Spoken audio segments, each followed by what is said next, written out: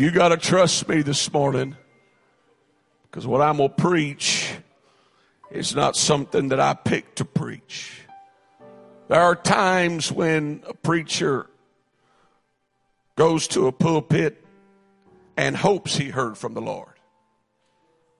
There are times he hopes the Holy Ghost has directed him. There's been times I preached so mad I didn't even know if I had the Holy Ghost. Then there's times where a man of God will know, I have zero doubt in my mind that the Lord spoke to me this week.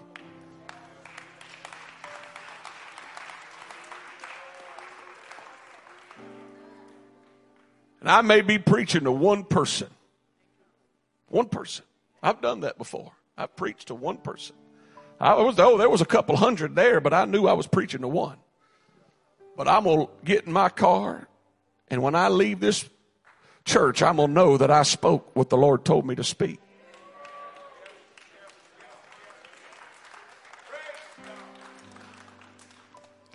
Now, you'll have to bear with me, because the greatest liberty I've ever stepped into as a preacher was pastoring. Because I say whatever I want, and they're going to come back, hopefully. When I was evangelizing, I lived under this constant pressure, wanting to be invited back. You're always trying out every service. And when I got elected, I remember the first few services, I'd be in the middle of preaching, and the thought would come into my mind, you get to come back. You can say whatever you want to say, and you get to come back. And so I have removed the filter, and I say whatever I want to say. So if something strikes you, I don't care if I get invited anywhere to preach. I got a pulpit to preach in.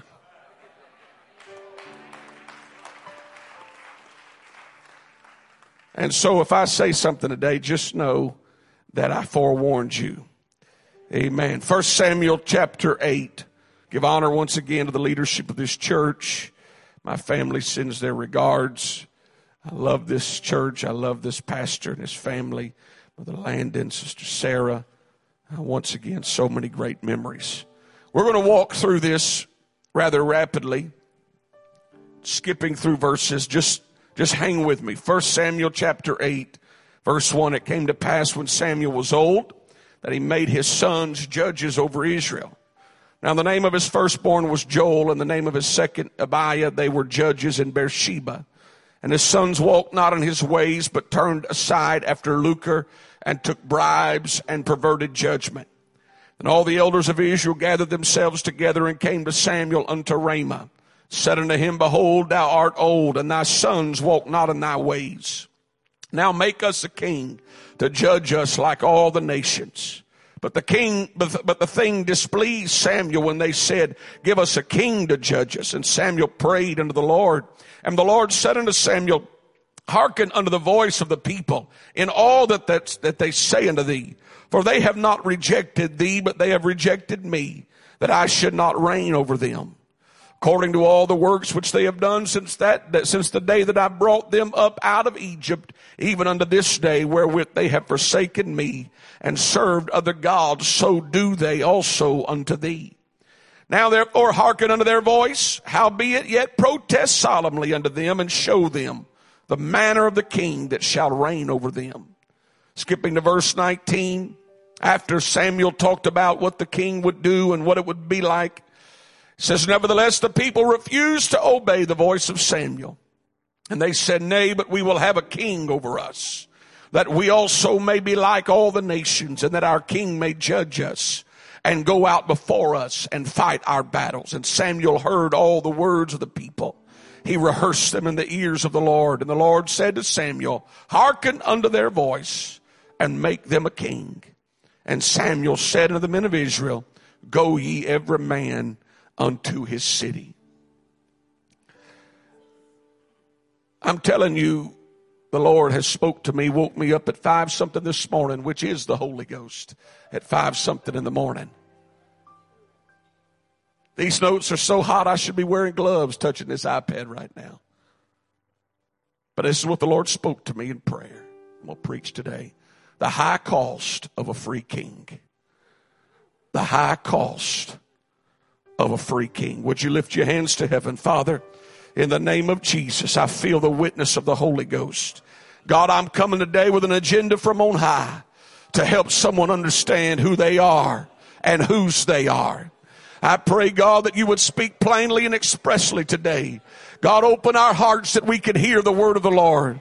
Open our hearts, God, that we can obey the word of the Lord. Give us ears to hear what the Spirit would say in the church. In Jesus' name, can we clap our hands right now and give him praise? Oh, hallelujah, hallelujah.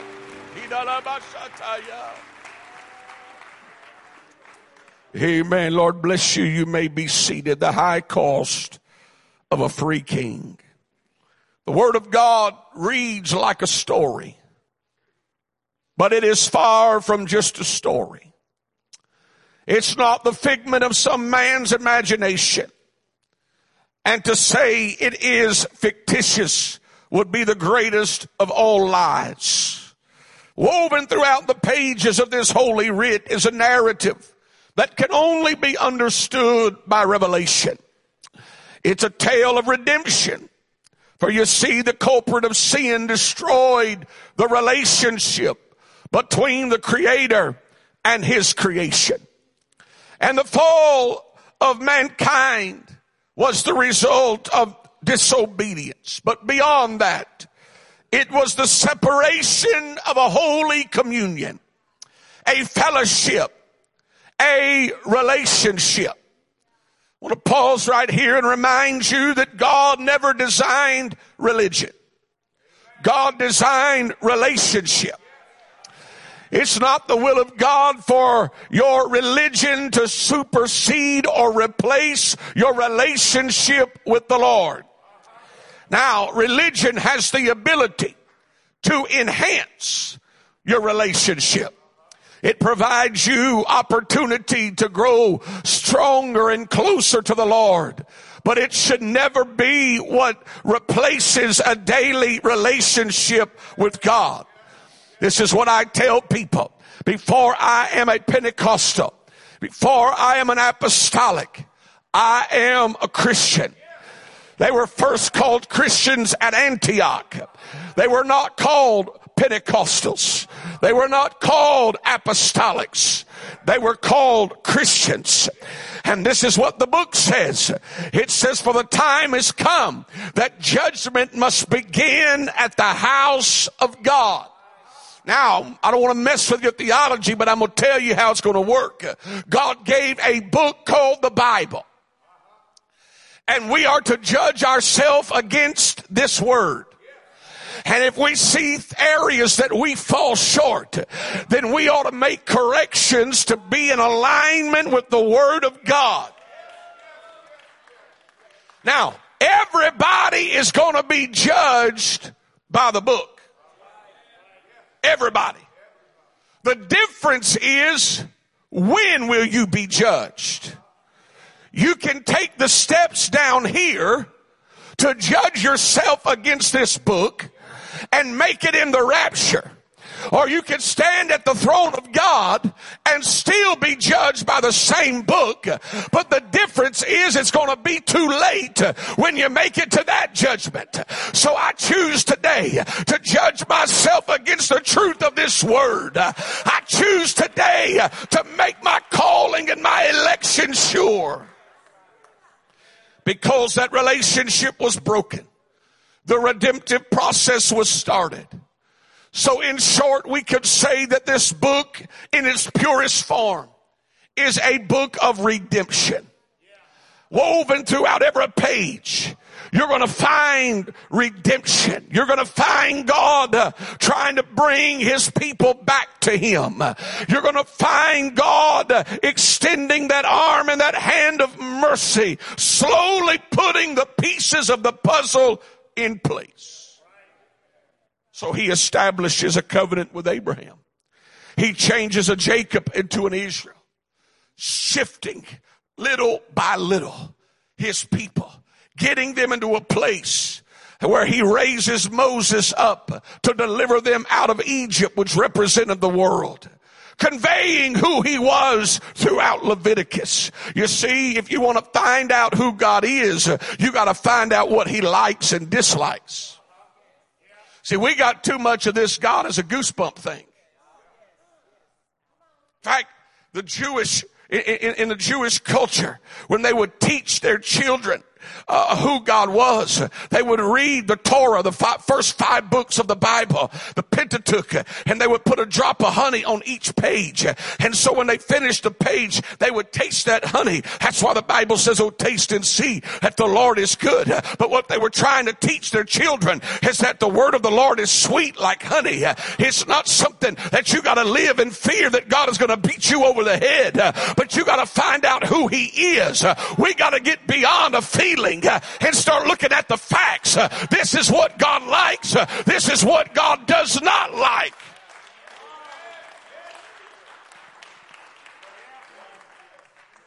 He lays out the plan so precise for a tabernacle so his people could worship. The Lord speaks to Moses, giving instruction to his people in Deuteronomy chapter 6. He says, "Hear, O Israel, the Lord our God is one Lord. And thou shalt love the Lord thy God with all thine heart, and with all thy soul, and with all thy might.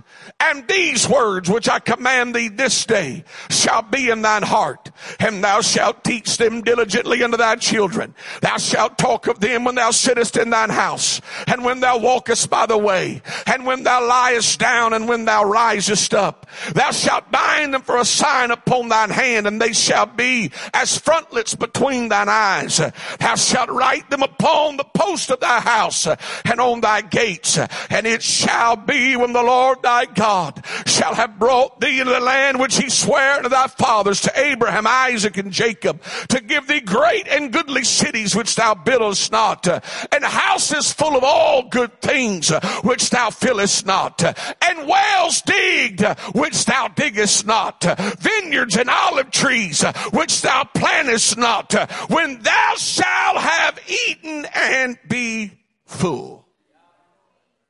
When I bring you into a place that you didn't have to work for. When you walk into a church that your prayers didn't build. Then he says, "Beware, lest thou forget the Lord, which brought thee out of the land of Egypt, from the house of bondage." God help us, lest we forget who it is that brought us where we're at. Good music didn't get us here. Fancy preaching did not get us here. But there's a God in heaven that by his mercy and by his power, with a strong arm, he brought us to this place. You ought to clap your hands right now.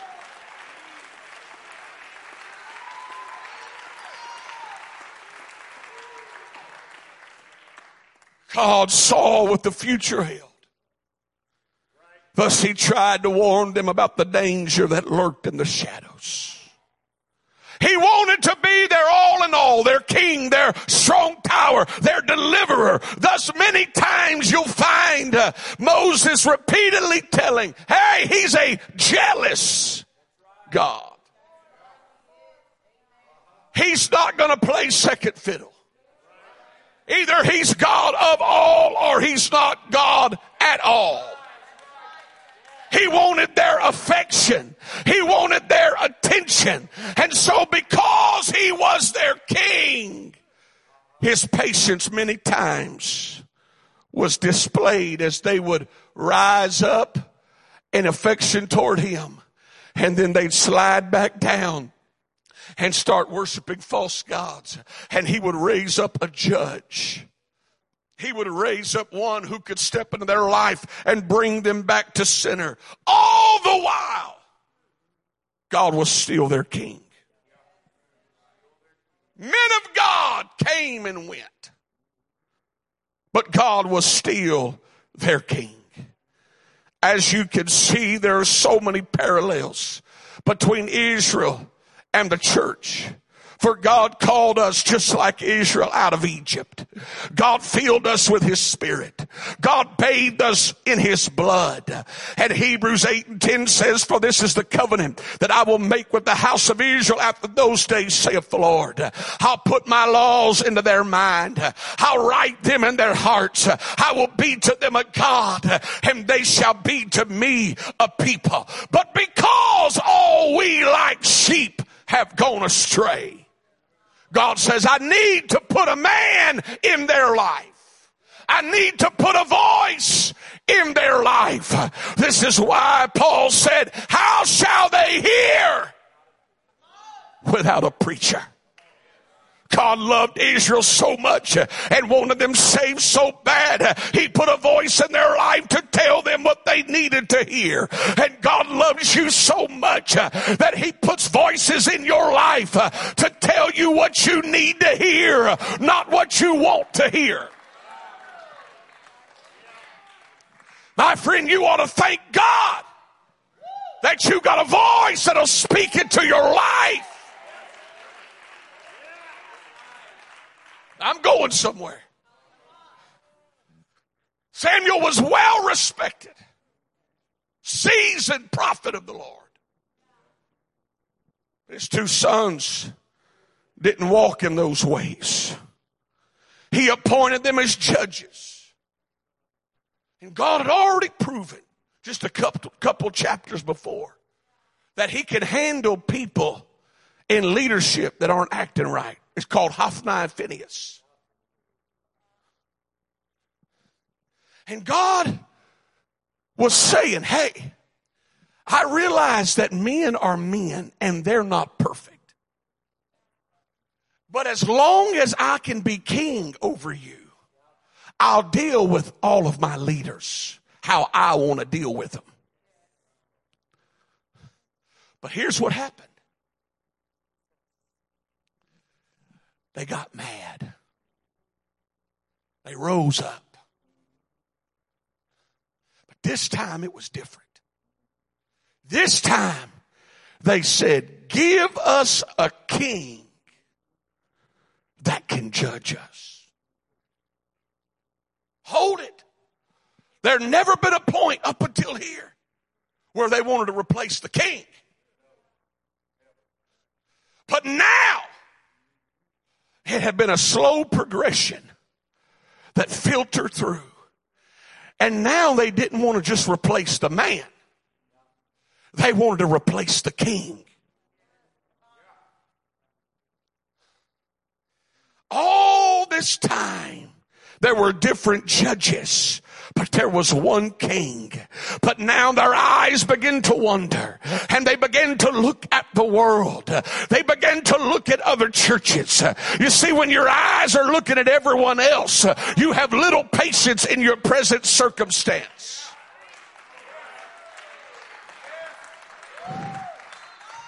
Instead of letting God fix your situation, you want to change it yourself. Now I'm fixing to unload here.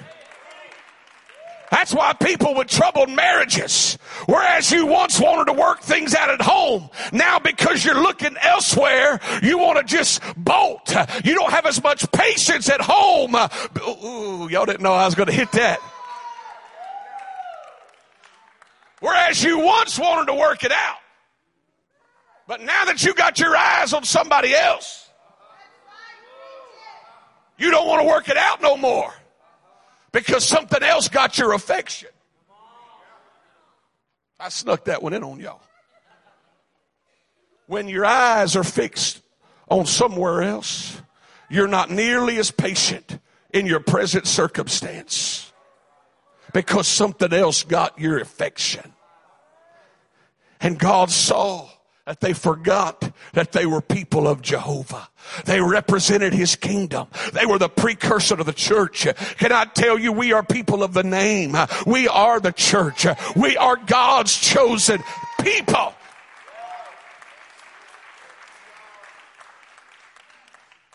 Yet I found people throughout life who were ready to swap their allegiance because they didn't like what they saw in ministry.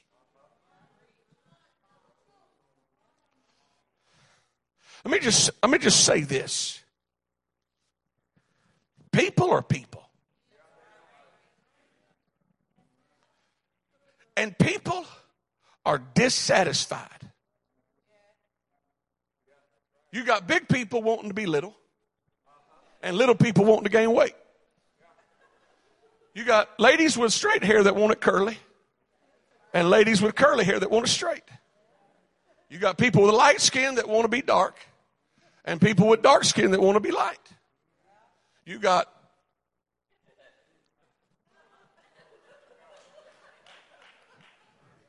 people that fish from the bank, throw as far out as they can.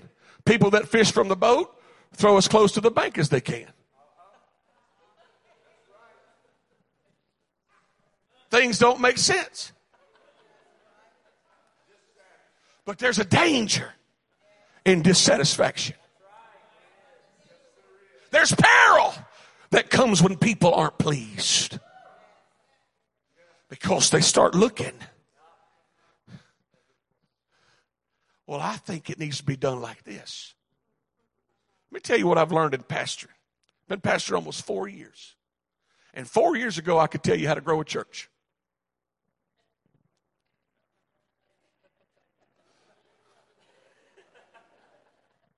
I had to wait, a delayed reaction. But I went in there thinking I knew it all. And the longer I pastor, I find out how little I know. Because I could say one thing, and this isn't about my church, this is about people. I could say one thing, and there's 200 interpretations. I say one thing, and I know how I meant it. And there's times I'll be in the middle of preaching, and I don't need somebody to tell me I said something dumb. Before I finished my message, I knew. Shouldn't have said that. Shouldn't have done that. Because the Lord has a way of dealing with his leaders. Now, I'm being gentle. I got kid gloves on right now. But I know what the Holy Ghost has spoke to me. There's been many people that walked away and changed kings. Not because of the king, but because of the man. They let their vision become distorted. And can I tell you, God's never done anything wrong to you. God's never messed you up anyway. Now, you may not understand what God's doing, but God's never hurt you. God's never done anything wrong to you. You can't let your dissatisfaction with leaders mess with your allegiance to the Lord. There's things about pastoring. Evangelizing was easy. I just didn't know it. It was easy. When I left that parking lot, I left. Gone. But now I don't leave. I could be on the other side of the world and I'm still there in my mind. That's just, and I'm not complaining. That's the call of pastoring, and God gives you grace for the calling. When the calling lifts, the grace lifts, and that's why you only see the inconvenience, whereas you once didn't see the inconvenience. But you got to understand, I know there's times that people would say, I don't know why he don't deal with this. I don't know why he won't do something. I don't know why I can't believe. And I would be praying going, God, I just want to give mercy. I just want to give mercy. I've literally lost people because I gave people mercy. But I'm not going to stand before God and be guilty of pulling a sword before I pulled out mercy. Hey, friend, you don't know what God will work out in a situation if you just let God and mercy have its way in a circumstance. God told Samuel, they are rejecting you.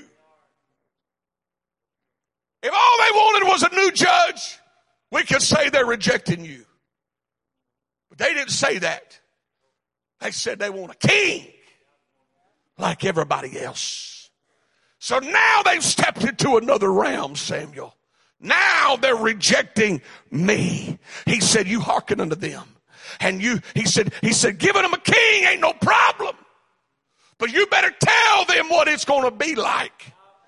If they swap their allegiance, my friend, when a preacher gets up here and opens his heart and begins to plead with you about the direction you're going, that is the extension of God's mercy, because you will never stand before God and say, I didn't know.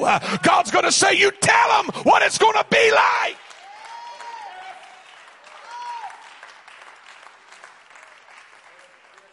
I've come today under the mandate of the Holy Ghost. I've come to tell somebody that there's things that's going to happen because there's a high cost associated with a free king.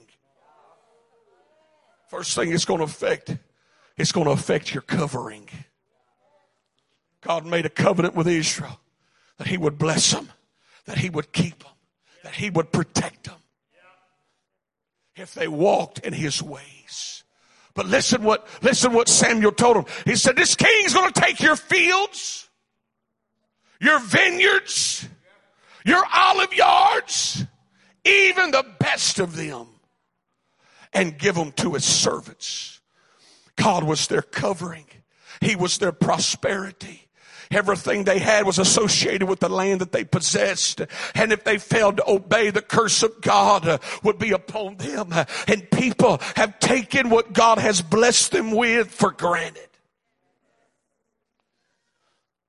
We think that we deserve it because we're faithful to God. You don't deserve anything. We deserve eternal punishment. It's what we deserve. Everything that is stepped into our life or we have stepped into is an extension of God's mercy and God's grace, not God's approval.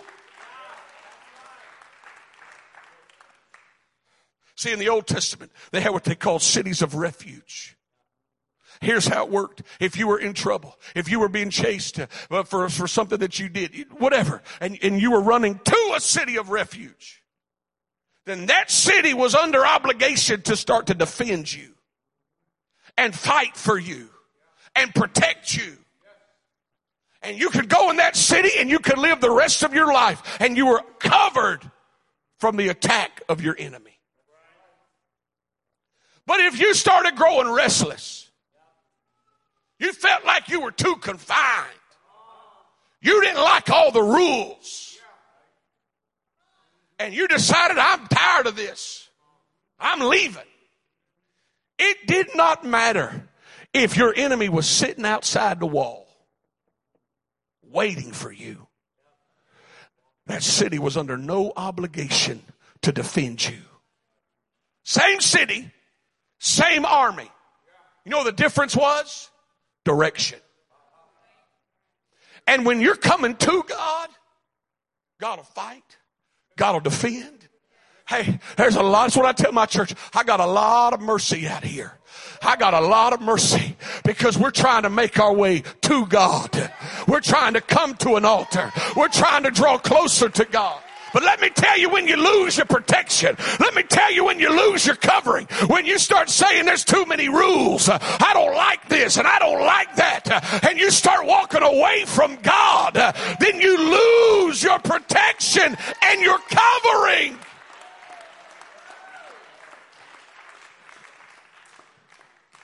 You know what I don't understand?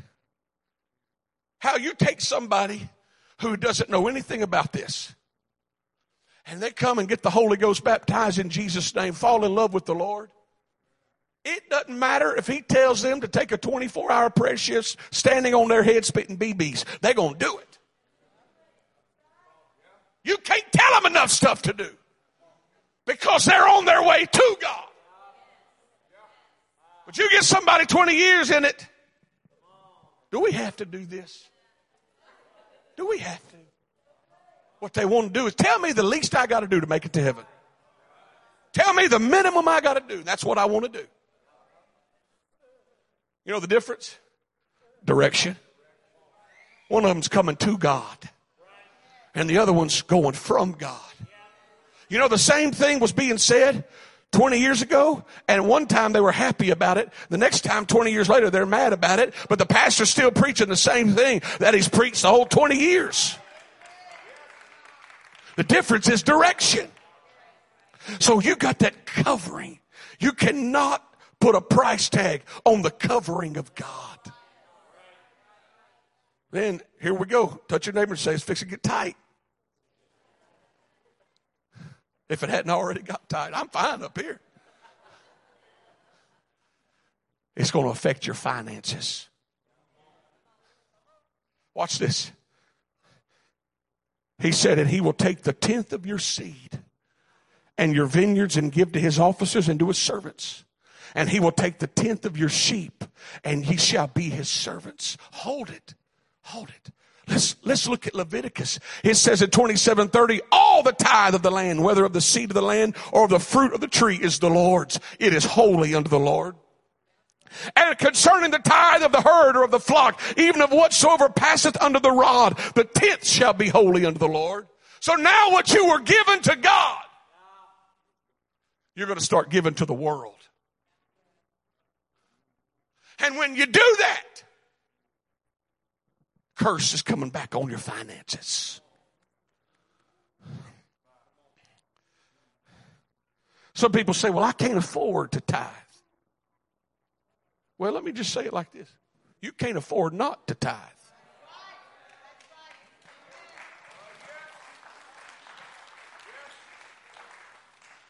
In the Old Testament, if you didn't give that firstling, then you had to take a donkey and kill it. It's the law of the broke-necked donkey. I didn't make that up. That's in the Bible. Either way, it was going to cost you. You could give it to God and be blessed, or you could give it to the world and be cursed. But you was going to lose it either way. And people want to hold on. So you come in this world grasping, wanting. When you leave this world, all your kids are going to sell everything you got for pennies on the dollar. Y'all know I'm telling you the truth. That's why estate sales are so big. All that stuff that you had to have, all your kids want is the money. I told my dad, I said, if you'd sell all this stuff, it'd save me a lot of time whenever you die. I know it's probably cold-hearted.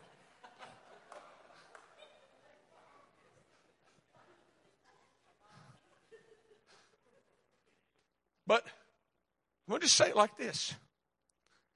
If you don't tithe, you're not hurting anybody but yourself. And then every time you come to the altar, you got to repent for being a thief.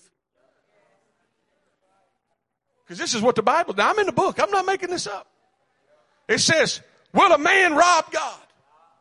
Yet ye have robbed me. But ye say, wherein have we robbed thee? In other words, where have we robbed you, God? He said, all right, I'm going to tell you. In tithes and offering. Let's stop right there. If all you do is pay tithes, you're not a giver, you're a returner. You're not a giver. You're just returning what was given to you. You want to be a giver, you got to start giving offerings. See, we want the blessings of God that other people that are big givers get. Giving is a principle, and it's not confined to apostolics or Pentecost. It's a word of God. That's why businesses grow in the world. It's because there's a principle called you reap what you sow, and they understand the principle. So the more they give, the more they reap. That doesn't mean they're saved. That's not a salvation principle that you got to give a lot to be saved.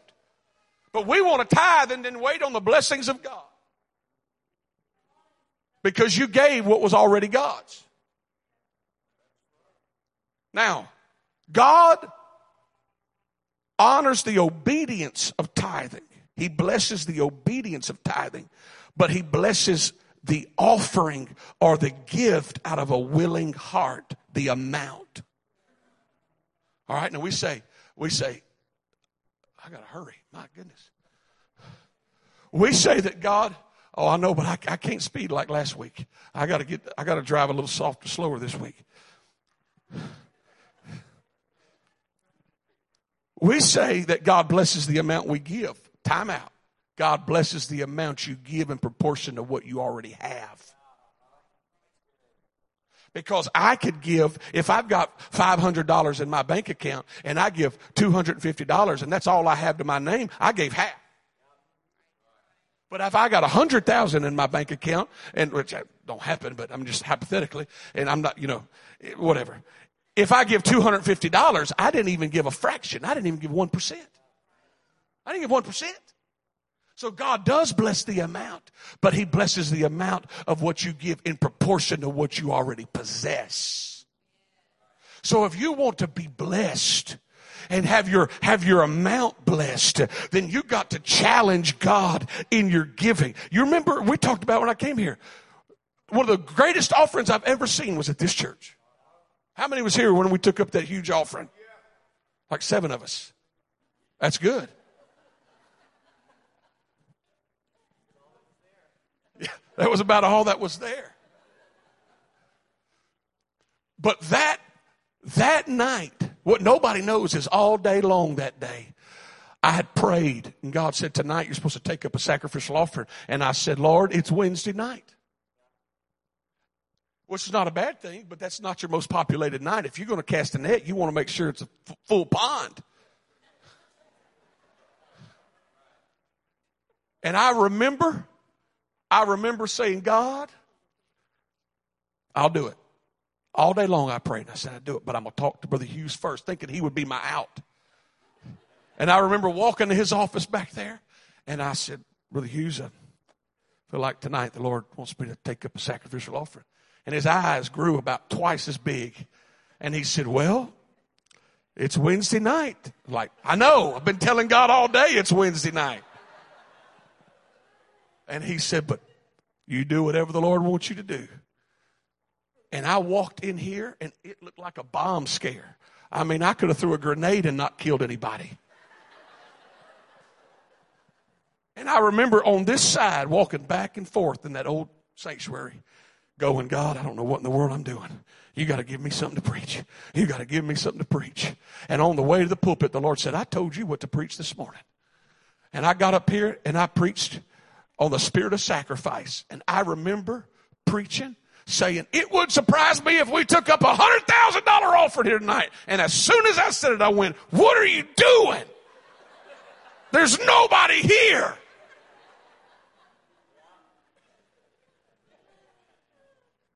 And I was just panicking, but I was committed. And I remember that night, he said, let's go eat. It was just me and him when we got in his truck. Going to Jason's Deli. We wasted that meal. Went to Jason's Deli.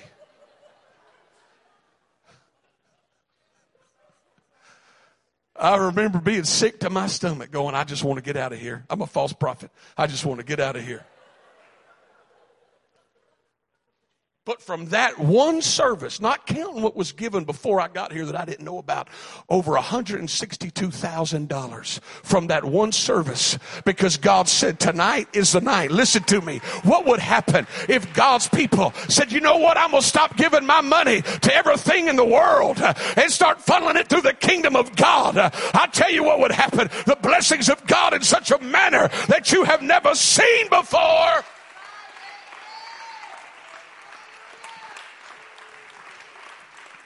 Be seated. Be seated. Let me tell you the third thing it's going to affect. It's going to affect your family. Because this is what the king's going to do. He told them. He said, you tell them that king's going to take their sons and make them warriors. He's going to take their daughters and make them cooks and confectionaries. He's going to take all their servants. It's going to affect everything if they want to turn their allegiance to that king. When they opened the door to the king, they had no clue how far it would take them. Whereas they once delighted in Jehovah, now their displeasure with men caused their vision of who their king was to be tainted. And they began to mingle with the world. Don't you think for a moment, my friend, that when you change kings, that your family will survive. People have walked away from truth because they believed a lie. The Bible says, because they receive not a love for truth. For this cause God shall send them a strong delusion, that they should believe a lie. I feel the witness of the Holy Ghost right now. And I'm telling you, I'm reaching for a soul that you are on the brink of walking away from this thing because you've allowed men to taint your vision and what you didn't like.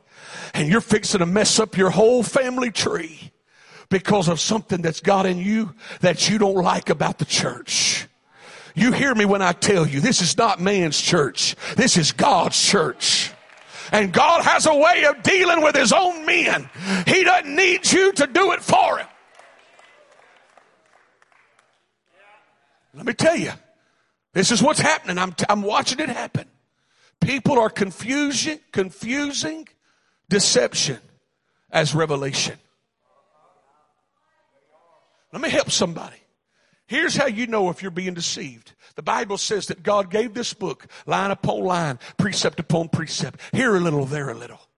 God just revealed it a little bit at a time, but everything he revealed never contradicted what was already established. And if you get this revelation, you've got to measure it up against what you already know in the truth of his word. And if it contradicts a previous revelation, it's not a revelation, it's deception.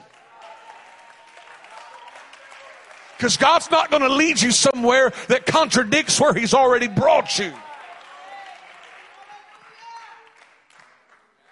But people are getting all these revelations. Got more visions than Abraham. And they want to spread it. The problem is it's causing chaos in the church. Everybody's got a word. Listen to me. I believe in the gifts of the Spirit. But we got people that are telling people stuff that's hogwash.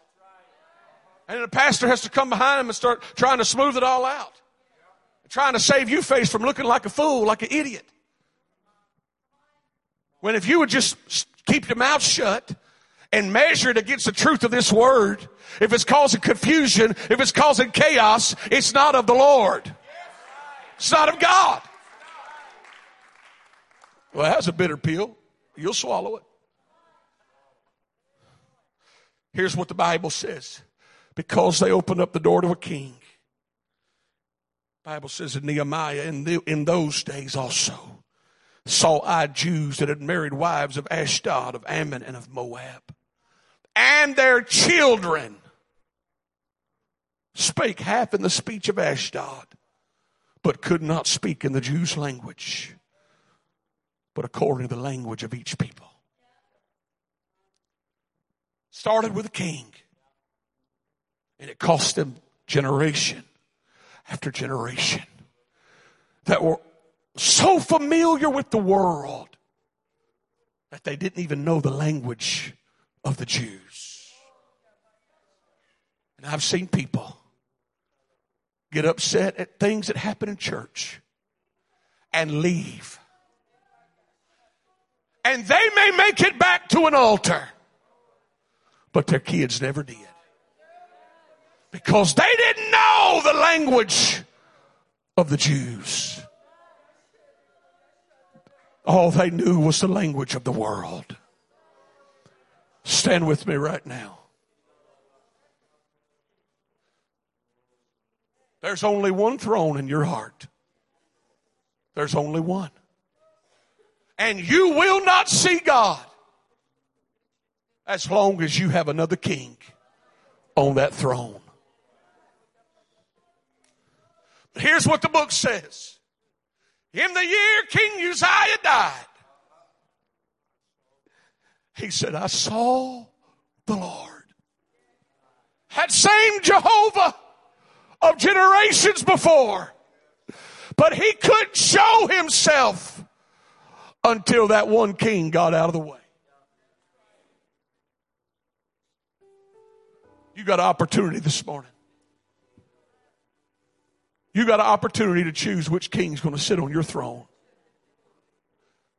Which king's going to have your affection? Which king's going to have your loyalty?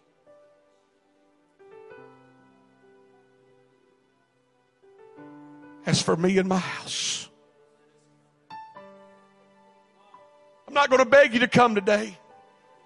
But I know beyond the shadow of a doubt that I preached to somebody in the Holy Ghost. These altars are open. I want you to come if you feel it. I want you to search your heart. I want you to make sure that you've got the right king on that throne. There's a high cost when you get a free king that was willing to swap out and take your affection. It's going to affect your family. It's going to affect your home. It's going to affect your finances. It's going to affect your covering. It's going to affect every part of your life, ma'am or sir. I wouldn't sit there in that pew. I wouldn't let somebody else make a trip to an altar without myself going. I'm telling you in the Holy Ghost, God's reaching for somebody today. God's reaching for somebody today. Oh, come on. Come on. Make your way to this altar today.